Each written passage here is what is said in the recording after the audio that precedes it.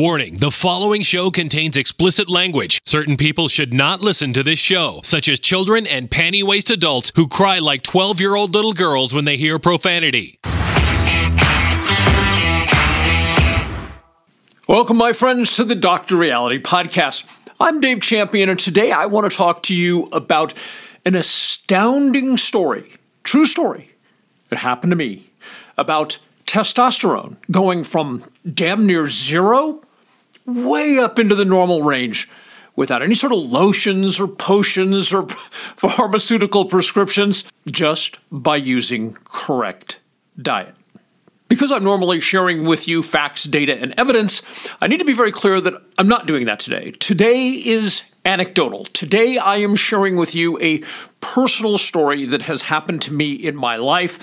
It doesn't necessarily mean it would happen to you in your life, and it doesn't mean that it wouldn't. I've talked in the past about the fact that there is a financial blackout on the types of research that would show the anecdote I'm going to share with you today is true repeatedly with other people.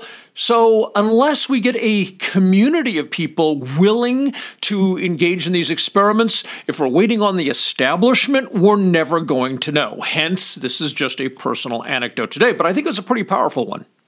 Probably about 20 years ago, I got very, very ill with something that lasted about 2.5 years, and the doctors, fleets of doctors, never did diagnose what it was.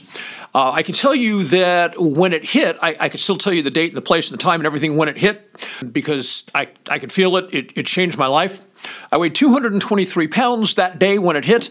Within about 10, 11 months, I was 310 pounds doing the same thing and eating the same foods, right? So something was seriously amiss with my body. And there was all sorts of other consequences that went with that. And I was part of a medical group at the time, so I was going to them, and they were seeing me and sending me out for a million different tests. Probably a big wake-up call for the fact that doctors are not as smart as they think they are, is I got sent to two different gastroenterologists who are both in the book 500 Best Doctors in America back then. I got tested by both of them, and then they submitted reports to my primary care physician, and these two doctors, both of them, one of the 500 best doctors in America, came up with diametrically opposed reasons for what I was experiencing. But the part that's relevant to this story is I was about halfway through whatever the hell it was, and I started to have weird sensations around my nipples. So I went to see my primary care physician, and he kind of felt around, and he's like, oh, you just have swollen glands. Bilaterally? Really? But nevertheless, he wouldn't give me a testosterone test. But fortunately, about 4 months later, he was on vacation, and I stopped in for an appointment, and I saw another doctor who immediately was like, we need to get you downstairs for a testosterone test. So I go downstairs, I take the test, I come back a couple hours later, and that doctor says to me, and I will never forget this quote, he said, you have less testosterone in your body than a 12-year-old boy. My testosterone level that day was 147. There's some disagreement on what the proper scale should be, but for the purpose of this video, we'll say the proper scale should be about 450 to 950. So 147 is clearly problematic. So I started into hormone replacement therapy, right, getting shots of testosterone, which they did horribly back then. It was a nightmare. I'm not going to get into the story. Suffice to say, it didn't take me long, just a couple of incidents for me to go like, you know what, no, I'm not doing this. At least I'm not doing it through my healthcare provider. Waited a couple months and went back for another test, and that time my testosterone was 19. Okay, so that gives you an idea. That's pretty damn close to zero, right? I couldn't do the hormone replacement therapy through the healthcare provider because they were doing it horribly. The protocols they were using were terrible. So I found my own testosterone. We'll just leave it at that. And for years and years and years, I did my own testosterone replacement therapy. And it seemed to work well enough, but I was a pincushion, literally a pincushion. And I experimented with different mechanisms on how to give shots and when to give shots, different locations. It didn't matter. It was a pincushion. So probably as I'm sitting here recording this now, somewhere in the range of about 3 years ago, I was like, okay, I'm done. So this is like 16 years, maybe 17 years into being a pincushion. I'm like, I am totally, completely done. I'm not doing this anymore. I'm not going to be a pincushion for the rest of my life. I had a conversation with a urologist I was seeing, and she was very cool. She was like, I'll give you the cream for your scrotum. I'll give you the little pellets. They'd make an incision in your upper glute, and they stick pellets. I'm like, you know what? No. Exogenous testosterone actually shuts down the part of the brain that signals the body to create testosterone. So there's all sorts of downsides to that. And I was just done with it. I was like, whatever the consequences are, I'm willing to accept the consequences. I'm just not doing this anymore. Tried some ACG, which was an absolutely horrible experience. I'm not going to get into what I went through cycling up on the ACG, living on the ACG, and cycling back down. Not going to get into that. We'll just say it was a really crappy experience, right? By the way, the ACG is supposed to prompt your body to start producing its own testosterone again. It's supposed to go, hello, time to start producing testosterone. A lot of bodybuilders use it when they come off cycle and so forth. So anyway, I went for a blood test, a testosterone test, after I got off the ACG. My testosterone was 210. I presume had I waited longer, it would have been lower and lower. The longer I waited to take the test, the lower and lower it would have been. I don't know, maybe down in the 140s. Hell, might have been 19 again. I don't know. But whatever it was, I was done with this exogenous testosterone, just done. Fast forward to 17 months ago, and of course, you've probably heard me say in other presentations, I got on carnivore. I started eating carnivore. In other words, I eat almost exclusively animal flesh.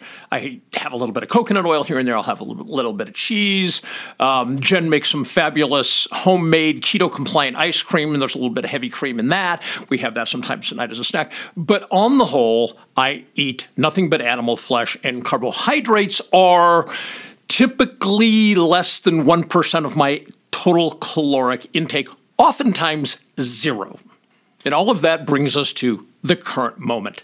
Dave Feldman, who is probably the most knowledgeable person, at least in the United States, if not the world, concerning cholesterol and lipids generally, runs an organization called cholesterolcode.com. Much respect for Dave. I talk about him a little bit in Body Science.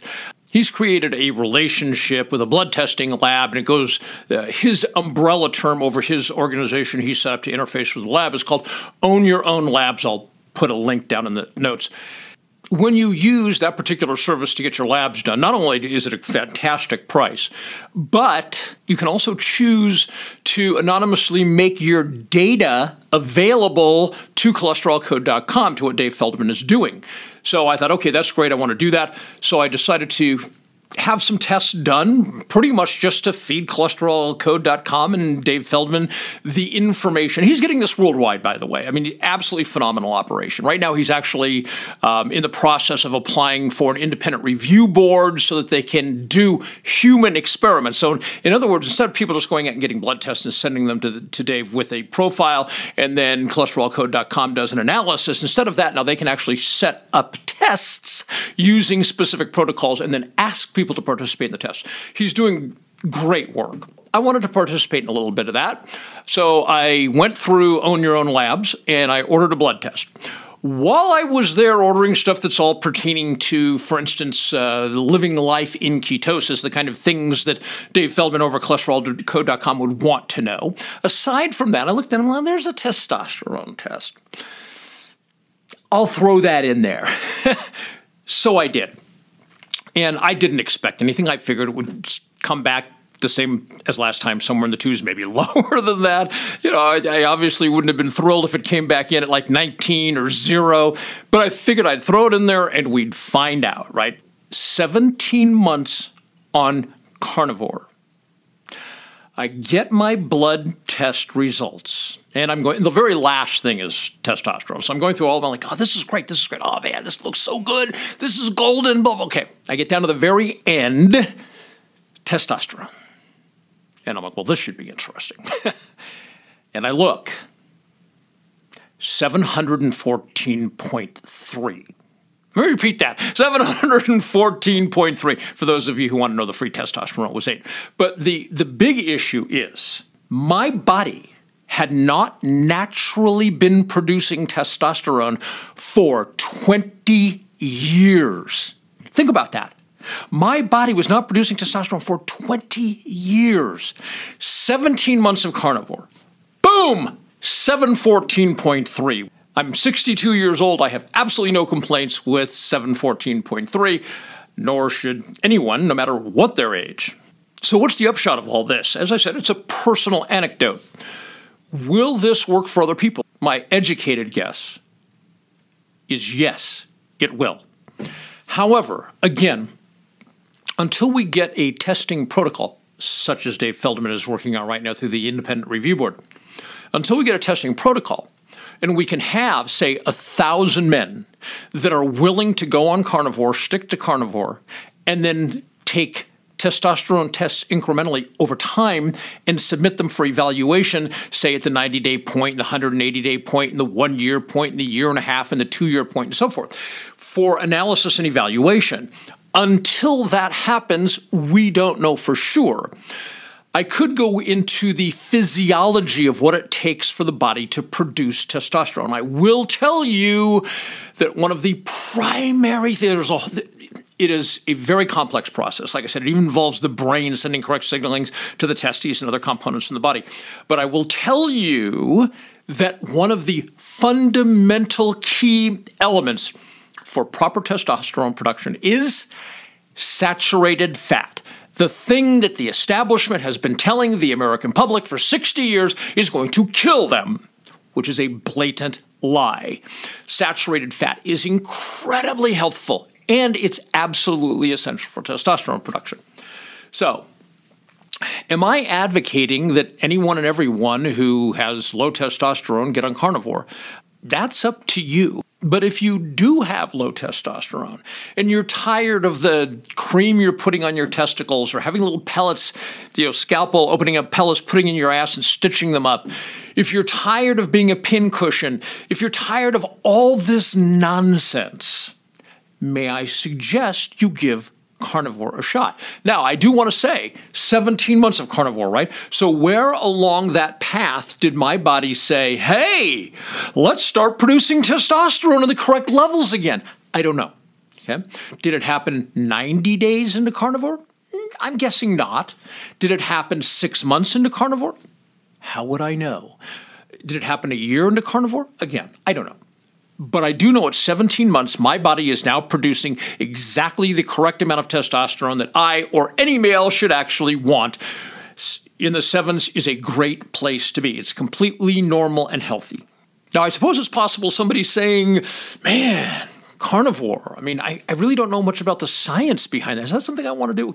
If you've been following me for any length of time, you know I'm the author of Body Science, a groundbreaking work on physiology, which talks about things like living in ketosis and breaks it down and analyzes it and presents the science, the physiology to you in a way that everyone can understand. The science is absolutely not above your head. So if you have any questions about this, if this is of interest to you, but perhaps you have some concern. Some people be like, hell, I'm going on carnivore tomorrow. If that happened today, good to go. All right, and I appreciate that. However, if you have more questions and you want more foundational science information, you want confidence before you make the move, then I'm going to suggest you go to drreality.news and you pick yourself up a copy of Body Science. Also, while you're there, take a look at Income Tax Shattering the Myths. I would say it would be the most fascinating book you'll ever read in your life. Except I think it's a toss-up.